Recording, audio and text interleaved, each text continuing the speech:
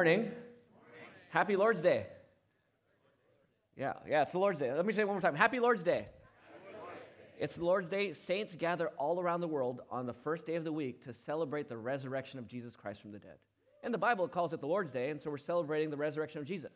So whether you're in a really dark and difficult season of life right now, or whether you're in a brighter and more encouraging season of life right now, there's hope for you because Christ has died for our sins, and he rose from the dead, defeating Satan, sin, and death. So this is the Lord's Day. So one more time, happy Lord's Day.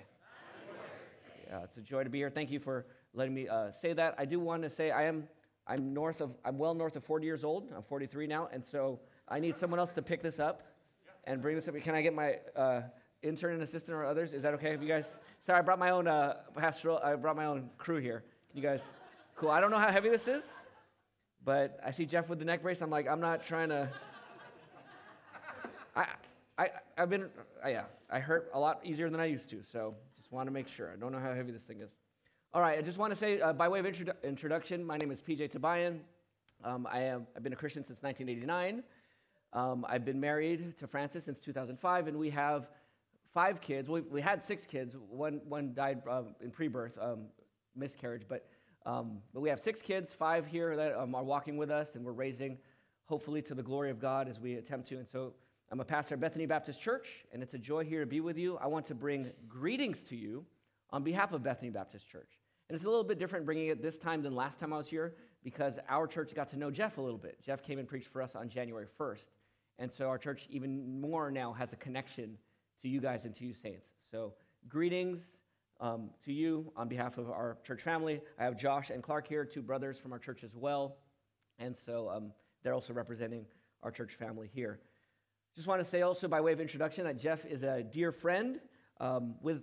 Among all the pastors that I know, he has the best haircut of all the pastors I know. I really appreciate that. And more importantly, when I think of Jeff, I think of 1 Timothy 4:14 through 16 that says, "Don't neglect the gift that is in you. It was given to you through prophecy with the laying on of hands by the council of elders. Practice these things," and here it is, "be committed to them so that your progress may be evident to all." I think Jeff, and then it says, "Pay close attention to your life and teaching. Persevere in these things, for in doing this, you will save both yourself and your hearers." You have a pastor who pays close attention to his life, his teaching, and even as I get to interact with him, I see him just, what we should all be doing is making progress.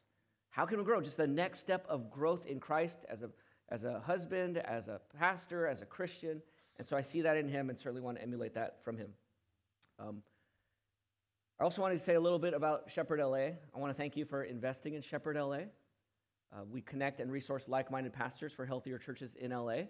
And you guys do they know that this budget thing? Can I announce it here? Okay. Breaking news. It is your money. You guys are the first local church outside of our church that's actually giving to this ministry initiative. So thank you. I want to thank you for that. Yes.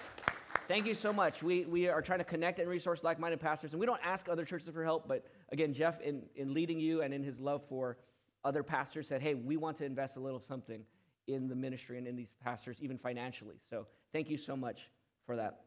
And most of all, thank you for being the local church. Thank you for loving Jesus. Thank you for trusting Jesus, and thank you for coming Sunday after Sunday and being committed to Christ and his people. We need you in Los Angeles. We need many, many more churches like this that are loving Jesus, paying attention to God's word. It might seem like you're doing a small thing. It's your Sunday routine. You're just here gathering, right? It's just what you do. No, you are the living temple where the Holy Spirit dwells in this place because he dwells in you, not this place, but this gathering. And so lots of living temples all around Los Angeles, faithfully preaching Christ. You are doing more for the Great Commission than you understand and than I understand. Actually, we're going to see our rewards in heaven. We're going to be like, oh, that counted? I didn't know you were paying attention to that, Lord. I was just singing a song to the Lord. Like, I mean, I didn't know that another person was singing with me or heard my voice or saw me focusing on Jesus, and it brought them to focus on you more. I didn't know that. I didn't know paying attention to a sermon could bear more fruit, and I could get rewards for listening to a sermon. But you do. There's just obeying Jesus without knowing how it counts. You don't need to know how it counts. Just follow him. And we will be surprised by God's generosity. So thank you for just being you, being the local church. the most important thing here in Los Angeles. So thank you. Well, because man must not live on bread alone, but on every word that comes from the mouth of God, please take your Bible and open it to Psalm 16. Psalm 16. This is a psalm of David. It begins by saying a miktam of David. So it's a psalm, a song of David. Miktam is probably some term that they used for their gatherings, their worship services. I don't know exactly what it means, but here is a psalm of David. So let me read it to you. I'm reading out of the English Standard Version, which is what most of you use, but if you have a different translation, it's not going to be too different than yours. If this is your first time looking at a Bible, when I say Psalm 16, 16 is the big number, and the small numbers are the verse numbers, okay? And you'll know that as I'm tracking along and saying which verse I'm pointing to. Hear God's word now from Psalm 16. Preserve me, God, for in you I take refuge. I say to the Lord, you are my Lord. I have no good apart from you. As for the saints in the land, they are the excellent ones, in whom is all my delight. The sorrows of those who run after another god shall multiply. Their drink offerings of blood I will not pour out, or take their names on my lips. The Lord, Yahweh, you see capital L-O-R-D, that's for Yahweh, his personal name. The Lord Yahweh is my chosen portion and my cup. You hold my lot. The lines have fallen for me in pleasant places. Indeed, I have a beautiful inheritance. I bless Yahweh, the Lord, who gives me counsel. In the night also my heart instructs me. I have set Yahweh, the Lord, always before me. Because he is at my right hand, I shall not be shaken. Therefore, my heart is glad, and my whole being, my whole body, my whole being rejoices. My flesh also dwells secure. For you will not abandon my soul to Sheol, or let your Holy One see corruption. You make known to me the path of life. In your presence there is fullness of joy, and at your right hand are pleasures forevermore. This is the word of the Lord. May the word of Christ dwell richly among us in all wisdom. Our Father in heaven, it is an act of worship altogether to read your word out loud and to listen to your word read out loud. We ask now that you would do more than we can ask or think, because you told us that apart from you, Lord Jesus, we can do nothing. I can't preach in any way that's spiritually fruitful. We can't listen and grow in any way that's spiritually fruitful. We might grow in knowledge, which might grow us in pride and being puffed up, but we don't want that, Lord. We want to grow in love that builds up. Love for you and love for others, love for one another, love for the lost, love for the nations, love for the future generations. And so, Father, we ask that you would incline our hearts to your testimonies and not to material earthly gain. Open our eyes to see wonderful things here in your psalm and help us to see the glories of Jesus Christ. Unite our hearts to fear your name. Satisfy us this morning with your covenant love so that we would rejoice and be glad in you all of our days. God, some here are discouraged. Some will be discouraged in the coming weeks and months. Some are overwhelmed. Some will be overwhelmed. We pray that you would plant and water this seed of Psalm 16 in our hearts to bear fruit now and in the weeks and months and years to come until you take us home or until Christ returns. In Jesus' name we pray. Amen. Have you ever been unsettled or discouraged by fear or an enemy or by any danger that was outside of your control? Everyone has. Everyone has. Both Christian and non-Christian. You don't have to be, being a Christian does not eliminate the unsettledness. Being a Christian does not eliminate the discouragement and the fear and the danger that's in this world. So that's going to happen in your life. And you can't control the outside circumstances. But we can control and we're responsible in how we respond to these circumstances, right? And I want you to think about this response and the way you live in this broken pressurized world, your broken and pressurized world this morning. In the book of 2 Kings, you don't have to turn there, but in 2 Kings chapter 6, one of my favorite Bible stories as a kid is a story about Elisha, who is he's a prophet, and he's telling the king of Israel every time the king of Aram, I think, the Arameans, were going to invade Israel at certain places, and every time they're about to invade, the prophet Elisha would know what they're going to do, and he would tell the king, and then they would always defeat the enemy, like 3 or 4 times. And the king of Aram was like, who's spying? What is going on? Who is telling where we're going? And they're like, none of us are. They got a prophet. They got the prophet, Elisha. And he's like, go and kill this prophet. So he sends a full army to kill one man. A full army goes to finds Elisha where he lives, goes to his house, and the whole army, the whole military, surrounds the house. And Elisha's servant, he wakes up in the morning, takes the eye boogers out of his eyes, just getting up, stretching, looks out the window, and he's like, what? He sees an army out there. He goes downstairs, opens the door. There's an army out there. He goes to his master, Elisha, and he's like, Master, there is an army out there. And he's panicking. He's unsettled. He's fearful. They don't look happy. They want to kill them. And so Elisha goes out with his servant, and his servant is freaking out, and his master, Elisha, has no fear. He's just chilling. And the servant's like, Master, why are you like this? They're about to kill us. And Elisha just prays, and he says, Lord, open his eyes. And then the servant looks out, and the armies of Israel, the angelic army, is surrounding the army of Aram. Elisha could see that. He knew that. And when you know that, you live securely. When you know that, you can be glad in your security because God is your security. When you don't know that, you freak out, right? But when you know it, you can rest in glad security. Just to end the story, so the army comes to invade, and they come to attack, and then Elisha just says, God, blind them. And he blinds them. And then you can read on the rest of the story. But just know, Elisha was safe, okay? Elisha was safe, the servant was safe. Read it in 2 Kings if you want to. But the point here is that we as Christians have God protecting us. And so we have an opportunity to rest in glad security. Can I get to a place of glad security? This world is broken, like I said. Our bodies are broken. There's sin in this world. Praise God for the report on Jeff's surgery and his recovery.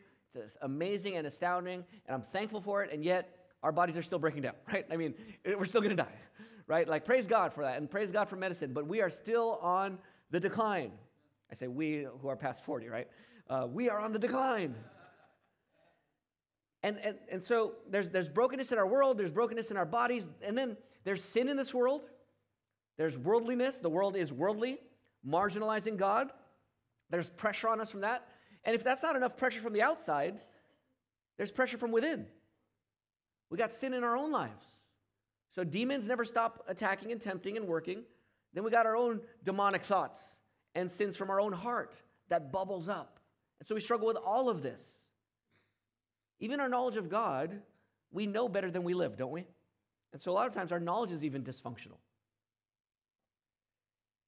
So we can be overwhelmed with worry, with anxiety, with restlessness, being discouraged or deflated. I was just thinking about this morning as I was sitting here and thinking, where am I discouraged and deflated this morning?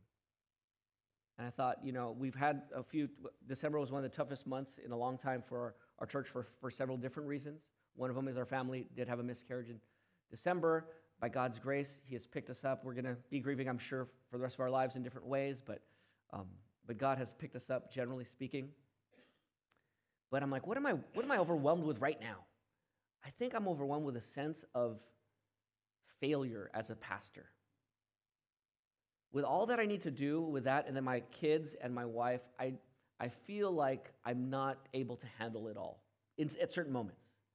I feel overwhelmed. I still feel like I put one foot in front of the other. I have nothing else to do, but but I don't have a glad security. I do think God's going to get me through.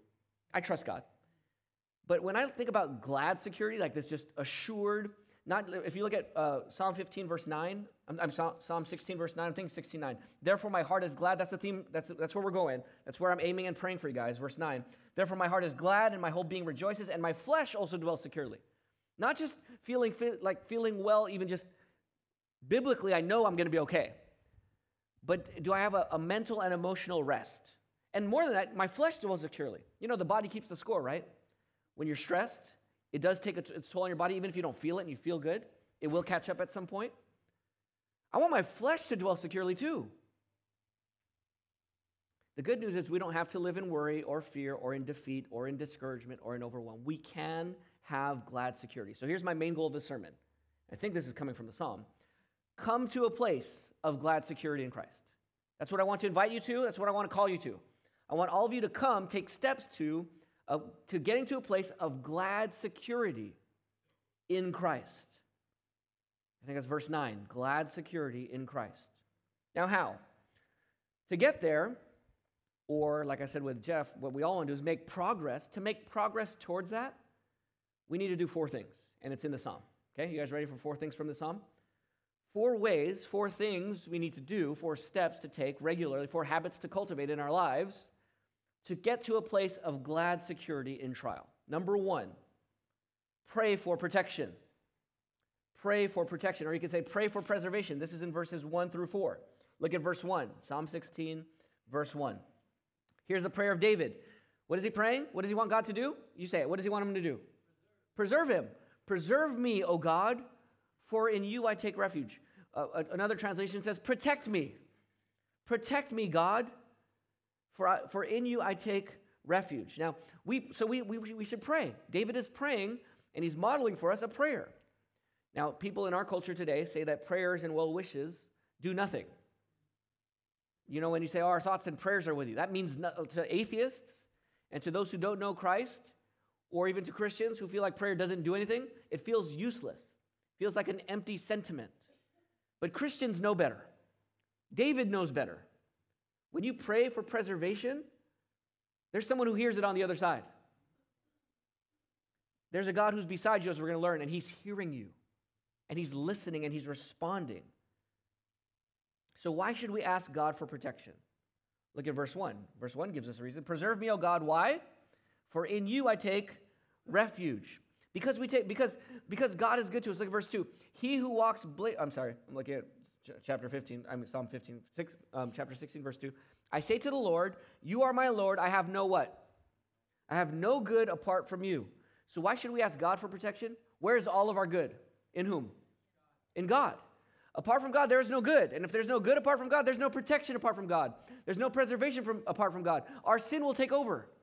Satan will take over. The world will swallow us up. The fear of death and dying will swallow you up. There is no preservation. There is no protection. There is no, even broader than that, there is no goodness that you could ever experience in your life apart from God. All your goodness is in God. Side note here, even if you're not a Christian, all your goodness is in the true God. Everything you love about life and in this world is only good because it's an echo of God. It's a pointer to God. It's an experience of the true God. You just don't give him credit for that. And that's part of your culpability and our guilt before God. You love your family? God made family to point to him. You love health and physical fitness? God made your body and made your body to bear his image. You like friends? God made you a social being because he made you to relate to him and others together. You have no good apart from God. David knows this. I have no good apart from God. So if I need protection, if I need preservation, there's only one person I'm going to. Ultimately, it's God. Verse 2, he is our master. I say to Yahweh, you are my Lord. You're my Lord. All my good is in you. There's no good beyond God. There's no good above God. There's no good apart from God. How can David, who is a sinner, expect goodness from God? The Bible says the wages of sin is death. The penalty, the consequence, what you deserve for your sin is death. But the gift of God is what? Eternal life. If it's eternal life, then what do you deserve? Not just death, but eternal death, right? If it's eternal life, eternal death is what you deserve. You don't deserve any goodness from God. We deserve to be crushed under the wrath of God in the lake of fire forever. That's what we deserve. David here is praying and he expects goodness. Why? Why can he expect goodness? He can because we know from David's story, Psalm 32, Psalm 51, David has been forgiven of his sins. He can expect goodness from God because God is a forgiving God. Not because God's an unrighteous God who doesn't care about sin. Not because God sweeps your sin under the rug and doesn't care. God knows all of your sins, and he cares about every single one. He is angry over every single one of our sins. And yet he can forgive sinners so that sinners like us, like David, can expect goodness from God because God is merciful and gracious, slow to anger, and abounding in steadfast love and faithfulness, forgiving iniquity and transgression and sin. That's who he is. So if you're not a Christian, I want to invite you to God's forgiveness right now. If you're not a Christian, forget everything I say. This is the most important 1 minute you will hear from this morning. God made you and created you. God is your creator. Therefore, you're accountable to him. God made you to enjoy him and know him and love him and enjoy him with people in this world. But we have sinned against God and rebelled against God. We didn't want God as our treasure, to treasure God in our relationships. We wanted to use God as a butler for our real treasure. And because of that, you are damned. You are condemned. You are sentenced to death in hell, as am I, all sinners. God is our judge. God is not only our creator and judge, though here's the good news. God is Jesus. God the Son became a man, took on human flesh, and took on the name Jesus as the God-man. Lived in our place, fulfilled God's righteousness, never sinned, died on the cross for sinners like you and me, and rose from the dead so that everyone who repents and believes in Jesus can have eternal life. God is your Savior. He saves you and I from our sins and forgives us through Jesus Christ. So if you are not a Christian, if any children did not go to the children's class and are still here, I want you to know that you can become a Christian today. Everyone who calls on the name of the Lord will be saved. Call on the name of Jesus. Repent from your sins right now. Repent from your goodness and your religiosity and your churchianity and come to Jesus. He will save you. He will forgive you. He'll give you his Holy Spirit. And he will give you all of the goodness that we're going to see in the rest of the psalm. Look at verses 3 and 4 of Psalm 16. Verse 3 says, "As for the saints in the land, they are the excellent ones in whom is all my delight. The sorrows of those who run after another god shall multiply. Their drink offerings of blood will not pour out, or I will not pour out or take their names on my lips." So now David's talking about people. In verse 3, he's talking about what kind of people. 3 and 4 is the contrast. Verse 3 is what kind of people? The righteous people. And verse 4 is what kind of people? You could say it a lot of different ways. How would you say it? Not righteous people? Unrighteous people? Yeah. Idolaters? Sure. Those who are not believers? Good. Yes. And here's why we should go to God for protection when we pray to God, is because our delight is in God's people. David delights in God's people. That's what verse 3 says, right? As for the saints in the land, that's not angelic, they're in the land, on earth. They are the excellent ones in whom is all my delight. David loves God's people. He loves the saints, which is why I love being here today. So when I say thank you for being you, I mean it. My delight is in you, and it ought to be more. I don't know all of you, but I love you. I love you, saints. You are the temple of God. You are the reason I have hope for Los Angeles. You are the holy ones of God, the excellent ones. And you love my greatest treasure. You love Jesus. I love Jesus. And I want to love him more, and you love him. And because you love him, I love you even more. I love my non-Christian neighbors who also don't love Jesus, right? Just to be clear, I do. But my delight, our delight, is in the people of God because their delight is in God. And our company, our closest company, cultivates our treasures. Our closest company cultivates our cares, our desires, our gods. So I delight in the Church of Jesus Christ. I delight in the Saints of Bethany Baptist Church. Of course, they're my favorite local church, obviously, but I delight in the saints of God because they love Jesus, they point me to Jesus, they cultivate in me a love and joy and security in Jesus. So Lord, hear me, preserve me because I love you and I love your people. Not only do I love your people, verse 4, those who reject you, those who run after other gods, those who drink offerings of blood, I'm not going to sacrifice what they sacrifice. I'm not going to worship where they worship. I'm not going to worship where the world worships. They're made in your image, yes, but they put you to the side and they worship created things. I will not do that. I won't take their names on my lips. In Romans 1, they suppress the truth in unrighteousness, and they approve of others who do unrighteousness. I will not approve what they approve of. I love them as myself, but I don't take them as my closest, dearest company that influences and cultivates the desires of my heart. Because I love you, God, and I love your people. So, God, preserve me. Preserve me. This is Psalm 1, 1, and 2, right? Blessed is the man who does not walk in the counsel of the wicked, or stand in the pathway of sinners, or sit in a group of mockers. Instead, his delight is in the Lord's instruction, and on his law he meditates day and night, and he has a seat among the assembly of God's people. And this is the good news of the gospel as well, that God has not only saved you to give you a relationship with him, he saved you and put you in a family. Right? If I adopt a child, they don't just get a mom and dad, they get brothers and sisters. They get the family. When God adopts you, you get a family. And so listen to Acts 26, 17 and 18.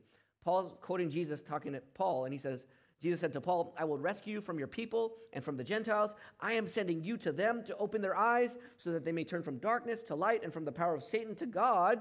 And here it is, that they may receive forgiveness of sins. I talked about that. But that they may also receive a share among those who are sanctified by faith in me.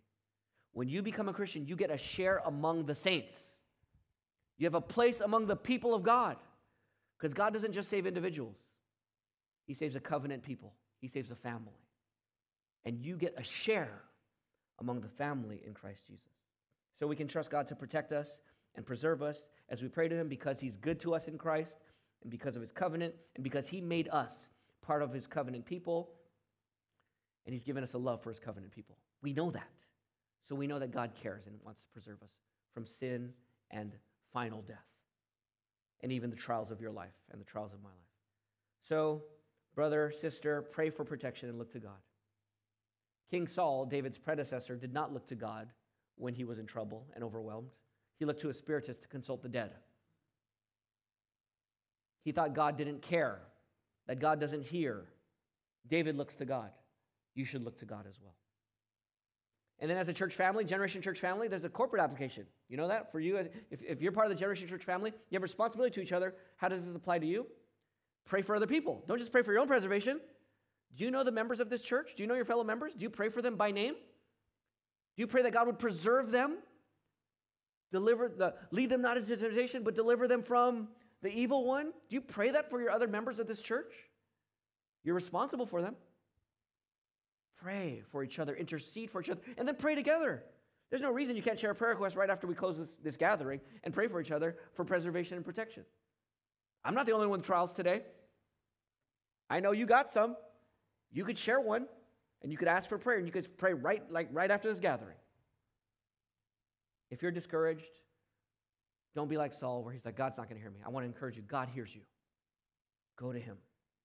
All right, let's go to the second one. So not only do we need to pray for protection if we're going to come to a place of glad security, we need to embrace encouragement. Look at verses 5 and 6. Why should we be encouraged in light of trials and being overwhelmed? Look at verse 5. I want you to embrace the encouragements of verses 5 and 6. Why can you be encouraged? Verse 5. Yahweh is my chosen portion and my cup. You hold my lot. So why should you be encouraged even if you're in difficulty? Because God is your portion. That's what it says, right? He's your cup. He holds your lot. He holds your lot. Look at verse 6. The lines have fallen for me in pleasant places. Indeed, I have a beautiful inheritance. Do you see what he's saying here? What kind of language is this? Allotment, lots, inheritance. If you know the story of the Bible, what might David be thinking of when you get a lot? You get an inheritance. What is it? I'm sorry, the boundary markers? So what is it referring to if you know your Old Testament history? The promised land. How did people get their inheritance in the promised land? By what? By their what? By God. Someone else said here. By their tribes. Yes, by their tribes. If you're from the tribe of Judah, you had a certain allotment. And then your family had allotment. And then when your parents died, they gave you that inheritance, right? And so you had a lot. You had a place in God's land. You had a place in God's land. You were secure. You lived in the land where God lived. And God was your God. And your place and your inheritance was secure. Well, guess what it's saying in verse 5? It's better than this. Your land is, imagine if you had, LA County, someone mentioned how LA County houses, it's just ridiculous right now. You guys could, let's pray for each other that we don't move to Texas or anything like that. Who's that? Did Mike say that or DJ said that? Oh, DJ said that 2 weeks ago. Or, yeah. I listened to some of the sermons, by the way. Imagine if all of you had, if a lot was promised to all of you in LA County, a 1 acre lot for each of you. Would you be down for that? Would you be good with that? Yeah, right? I mean, a 1 acre lot here with a house already there and then 1 acre of land here in LA County. Man, an acre? I'm just looking for a house. Talking about an acre? You look forward to that allotment. That would be great. You know what's infinitely greater? Verse 5. The Lord is my portion. He holds my lot. Who is your lot? Who's your inheritance? God. God is your inheritance. God cannot give you more than he has. It is impossible for God to give you more than he's given you because he's given you himself. That's Romans 8:32. Right? Romans 8:32 says, he who did not deliver his son, I'm blanking out now. He who did not spare his own son, but delivered him up for us all, how will he not also with him graciously give you everything? He gave you his son. He gave you himself. What do you want right now? What do I want? I want my trials to go. I want to be perfect in my time management. I want to just kill it at home and kill it at church and be so connected to my kids. And I want to love my neighbors and have time to not rush through my neighbors, but have a conversation with them and get to know them better so I can share the gospel with them. That's what I want. So I feel like I need. And God's saying, PJ, Generation Church family, I've given you everything you need. I've given you myself. And you need me more than being a perfect manager of your time. I'll grow you in that, but you got me. And so verse 6, the lines have fallen for me in pleasant places. Indeed, I have a beautiful inheritance.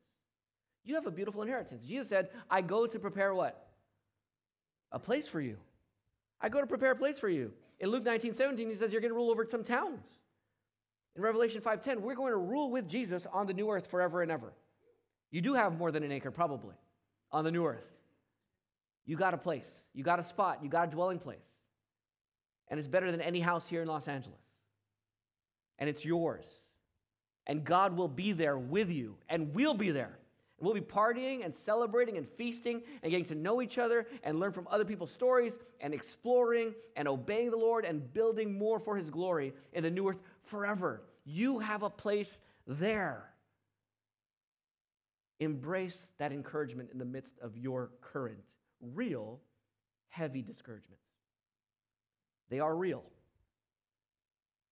They are real. I don't want to minimize them. But what Pastor Peter is preaching in my church right now, my other pastor, he's preaching this momentary light affliction is preparing for us an eternal weight of glory. I'm not making light of your affliction.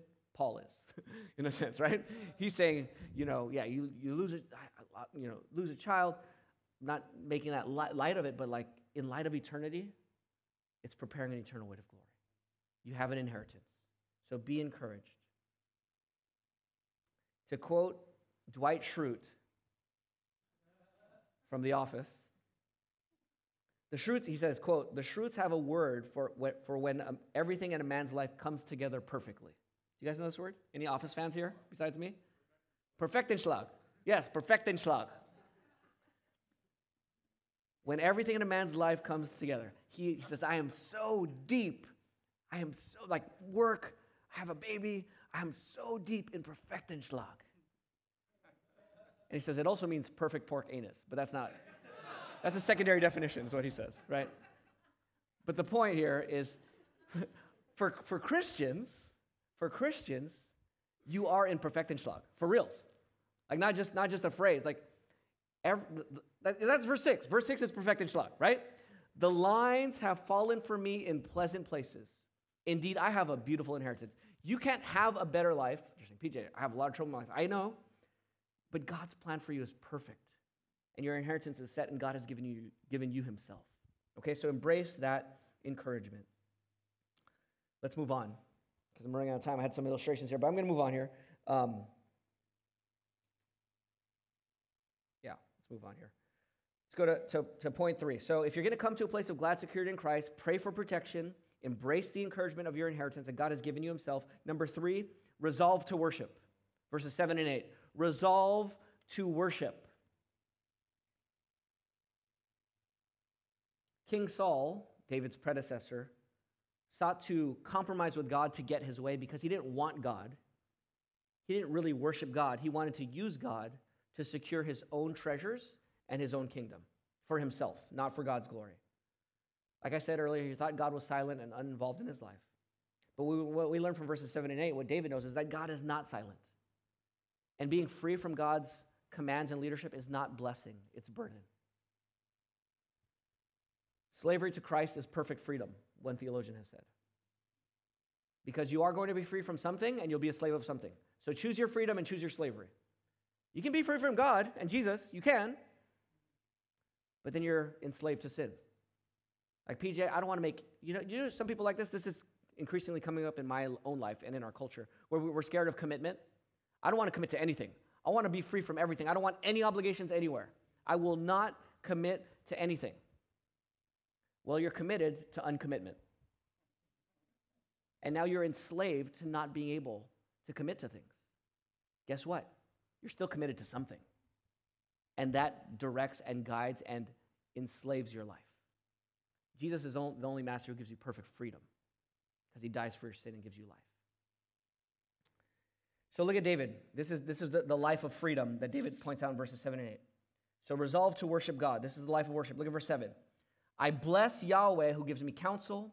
In the night also my heart instructs me. So he blesses the Lord. He praises God for his goodness, his kindness, his character. He speaks of God highly and happily.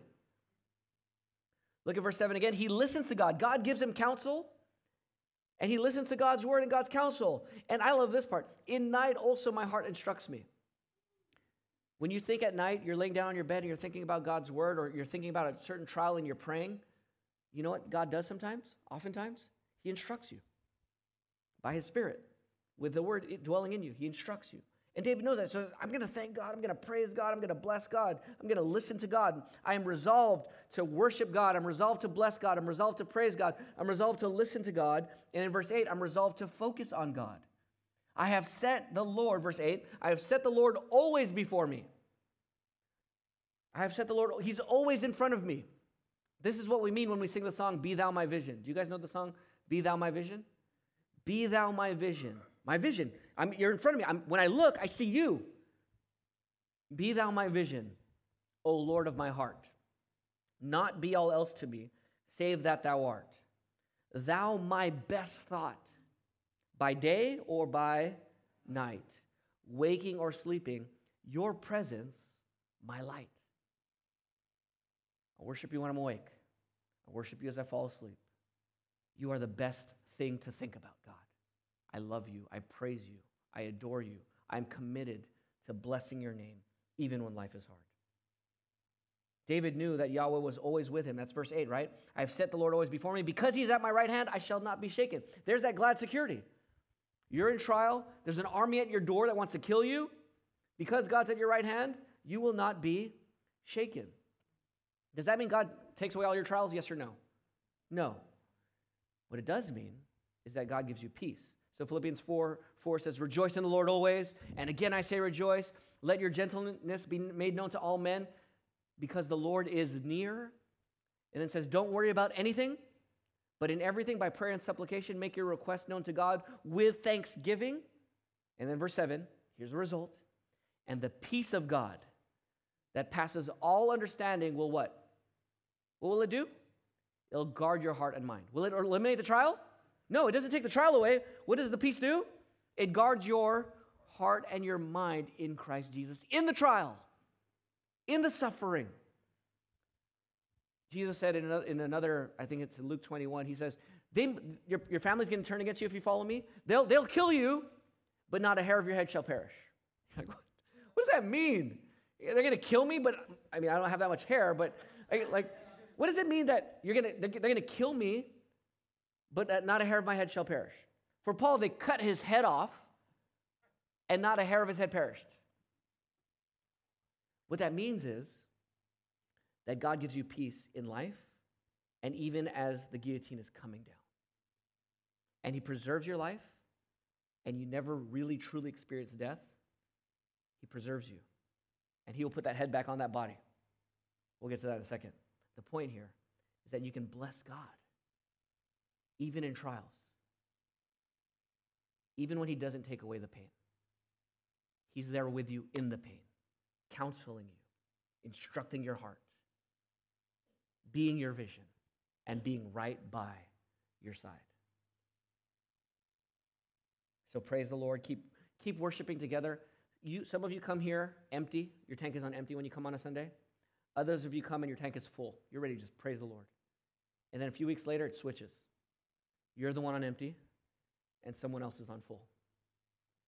And when you come together anyways, on empty or full, and you praise God, you help others fill up on the Lord. You do. So I just want to say, if you're resolved to worship the Lord, I'm not just saying individually, I'm saying as a church family. Resolve to come to every Sunday gathering. Be here. Be committed. Be praying for each other. Get to know each other. Love each other. Give. Build something here for God's glory, a people worthy of his name. Let's go to this last one. Okay, so if you're going to come to a place of glad security, let me recap. Pray for protection, verses 1 through 4. Embrace the encouragement of your inheritance, verses 5 and 6. Resolve to worship the Lord no matter what, verses 7 and 8. And lastly, if you're going to come to this place of glad security in Christ, this is a little weird. I feel this is not health and wealth, prosperity, but declare your glad security in the Lord. I almost want to say claim it. Name it and claim it. Okay, not in the prosperity gospel kind of way, but declare, I declare, right? Declare your glad security in the Lord. Look at verse 9. This is what David says. Therefore, if God protects me and answers my prayer, if God has given me an inheritance and an allotment and he's my treasure, and if God is with me and counseling me, even in my trials, therefore, my heart is glad, and my whole being rejoices. Even my body, my flesh, dwells secure. That's what I want for you. That's my prayer for you. As you pray and embrace encouragement, as you worship the Lord, and as you declare your security, God moves you to a place of more and more glad security in Christ. So even if you're like 30% secure, just declare in a sense that God is God and that you are secure in Christ, because you are, and rejoice in him. If you have 30% joy and 70% lack of joy, God, please forgive me for my lack of joy and thank you for the 30%. I praise you with my 30%. And you know what God does sometimes? Oftentimes, as you repent and do that, he gives you 31% joy and 32% joy. And it goes up and down, but we declare that our heart is glad in the Lord and our body will rest securely in him. Now, why can you declare yourself gladly secure? I already told you, because God's your protector, your portion, and your present guide. That's from verses 1 through 8. But look at verse 10. Here's another reason. Verse 10 says, why? Why can you declare this? For you will not abandon my soul to Sheol or let your Holy One see corruption. You know why you could declare yourself secure? Because you have, it says here that God won't abandon you to hell, basically, to the place of the dead. And he won't let his Holy One see corruption. In other words, you have hope in the face of death. Do you hear me? I don't want you to go too fast over that. You have hope in the face of death. What do I mean by that? When you die, Jesus says, I am the resurrection and life. He who believes in me, even though he dies, he will live. And the one who trusts in me will never die. Put that together. He says, you'll never die, and if you die, you'll live. But the point here is that even if you die, you'll live. There is no need to fear what's on the other side of death. You can rest secure. So if you are secure in death, then I could be secure with my lack of time management and my overwhelm that I'm feeling right now. I'm not saying it's not a problem. I feel that pressure. I feel like I'm letting my kids down. I feel like I'm letting my wife down. I feel like I'm letting my church down right now. Like I feel that. It's not a nothing. But if God's going to help me face death and hell, to say I'm going to heaven and I will never experience death, hey, I could get through another few months of trying to figure out how to make my schedule work better. I could endure and keep trying. I could keep going because I have hope in death. Now, this hope is beyond just that kind of hope in death. Because it not only says in verse 10, you will not abandon my soul to Sheol, it says, or let your Holy One see corruption. Who is that Holy One? If you know the book of Acts, Peter and Paul says that Holy One is who? Jesus. Did David's body corrupt in the grave? Yes. It's corrupted now. It's dust. Did Jesus' body turn to dust ever? No. He was in the grave for how long? 3 days. And on the Lord's Day, we talked about Lord's Day, on the Lord's Day, what happened? He rose from the dead. God did not let his Holy One, Jesus the Messiah, right, let him corrupt in death. He raised him from the dead, and David saw that. David knew that there was a Davidic promise to him that he'd have a son who would reign forever. It says in Acts chapter 2 that David knew this. And because he knew, he said, you won't abandon me to hell, but not only won't you abandon me, even your Holy One will not see corruption. Jesus Christ would die for sins. He would rise from the dead. So now I know, even though David did not know Jesus like all the information we have, he did know that there would be a promise of a final king. Because of that, David says, I know that the resurrection hope is there for me too. That I will not be abandoned in hell forever. And neither will you, because Jesus died for you and rose for you. And the song we sang, I just want to point out because I loved what we sang. Something about bones. What was the line about bones? Yeah, but what was the line about bones? The bones will what? Our bones will cry out. And I was thinking about that. I'm like, okay, these bones, 43-year-old bones, right? These bones are going to decay for a season. But these bones will rise. Not just bones in general. If you're a Christian, your actual body, your bones will be resurrected. And these bones that we're singing right here at this chair are the same bones in the new earth that are going to praise God forever. Because Jesus rose from the dead, you'll rise from the dead. Because Jesus defeated death, you can face death. Because he died for your sins can be forgiven. Brothers and sisters, we have hope. So we could declare ourselves gladly secure. And then verse 11, last verse. You make known to me the path of life. There's a gift there. God makes known the path of life. God reveals the path of life to you. He tells you how to have life. And Jesus even said it more explicitly. I am the what? I am the way, the truth, and life. What is the path of life? Jesus is the path of life. Have Jesus. God makes himself known to you in Jesus. So now you have the path to live in this world along the way of following Jesus, and you have eternal life. And what is this eternal life that you even enjoy now? Verse 11, the rest of verse 11. You have God's presence. And in your presence is what? Fullness of joy. In God's presence is fullness of joy, and at your right hand are what? Pleasures. How long? Forevermore. Is there anything fuller than full, John Piper says? No. You have fullness of joy. Is there anything longer than forever? No. This is the highest and longest pleasure and joy you could ever have. And you get God forever. If you think heaven will be boring, that's a real legit thought for a lot of people. Talk to Pastor Jeff. I'm not going to tell you right now. Heaven will not be boring. But that is a real objection that I wish I had time to unpack here. I don't. But heaven will not be boring. Let me say this about heaven. You will have fullness of joy, and your pleasures will be forevermore. Let me just say this actually as well. Your joy is not only going to be full, it's going to be increasingly full. How can it be increasingly full? I love this analogy. It's like the fullness of a balloon. If I blow air into a balloon, is it full? Yes. Can I put more air into a full balloon? Yeah. It can just expand and expand and expand. And guess what? When you are walking with Christ in this new earth, on this new resurrected earth, renewed earth, your joy will not be stagnant. It will be full, but it will become fuller and fuller. And your joy will never stop expanding for all eternity. In God's presence is fullness of joy, and at his pleasures are, and in his right hand are pleasures forevermore. Revelation 22 says this, therefore there will no longer be any curse. The throne of God and of the Lamb will be in the city, and his servants will worship him. They will see his face, and his name will be on their foreheads. Night will be no more. People will not need the light of lamp or of sun, because the Lord God will give them light, and they will reign forever and ever. Amen. They will reign forever and ever. Declare your glad security. You don't need to be anxious. And when you're anxious, you could go to God with your anxiety. You don't need to be self-loathing or defeated or worrying ultimately. You can rest in the Holy One who died for you and rose for you. So pray for, I'll just recap here, pray for preservation. Embrace the encouragement of your inheritance. Resolve to worship God individually and together, personally and together. And declare your glad security. Let me ask you a few questions here. Do you pray as you should? Yes or no? No? Have you failed to pray sometimes? Yes. Have you belittled your portion that God has given you?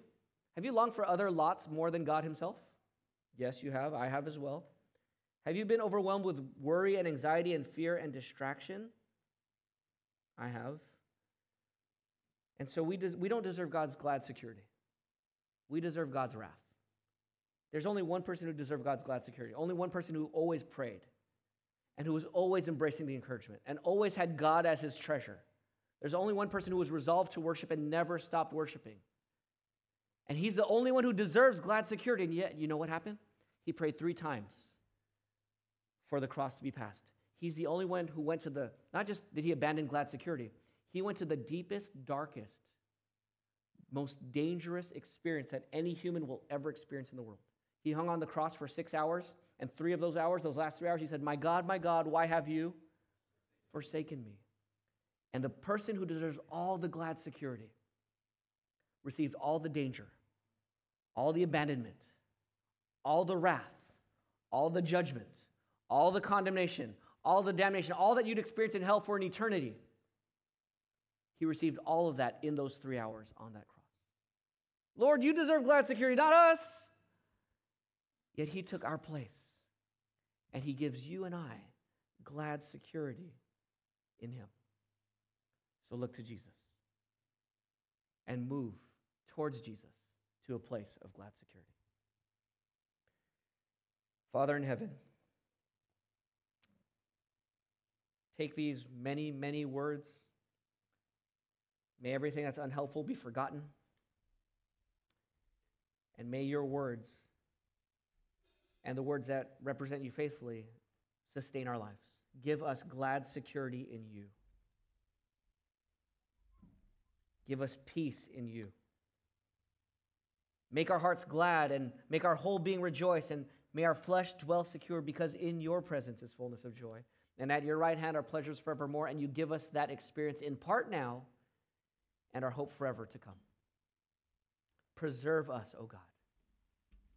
Protect us from the evil one who seeks to destroy us. Preserve us from our own sinfulness and the possibility of us falling away in our sin. And give us life in your ways.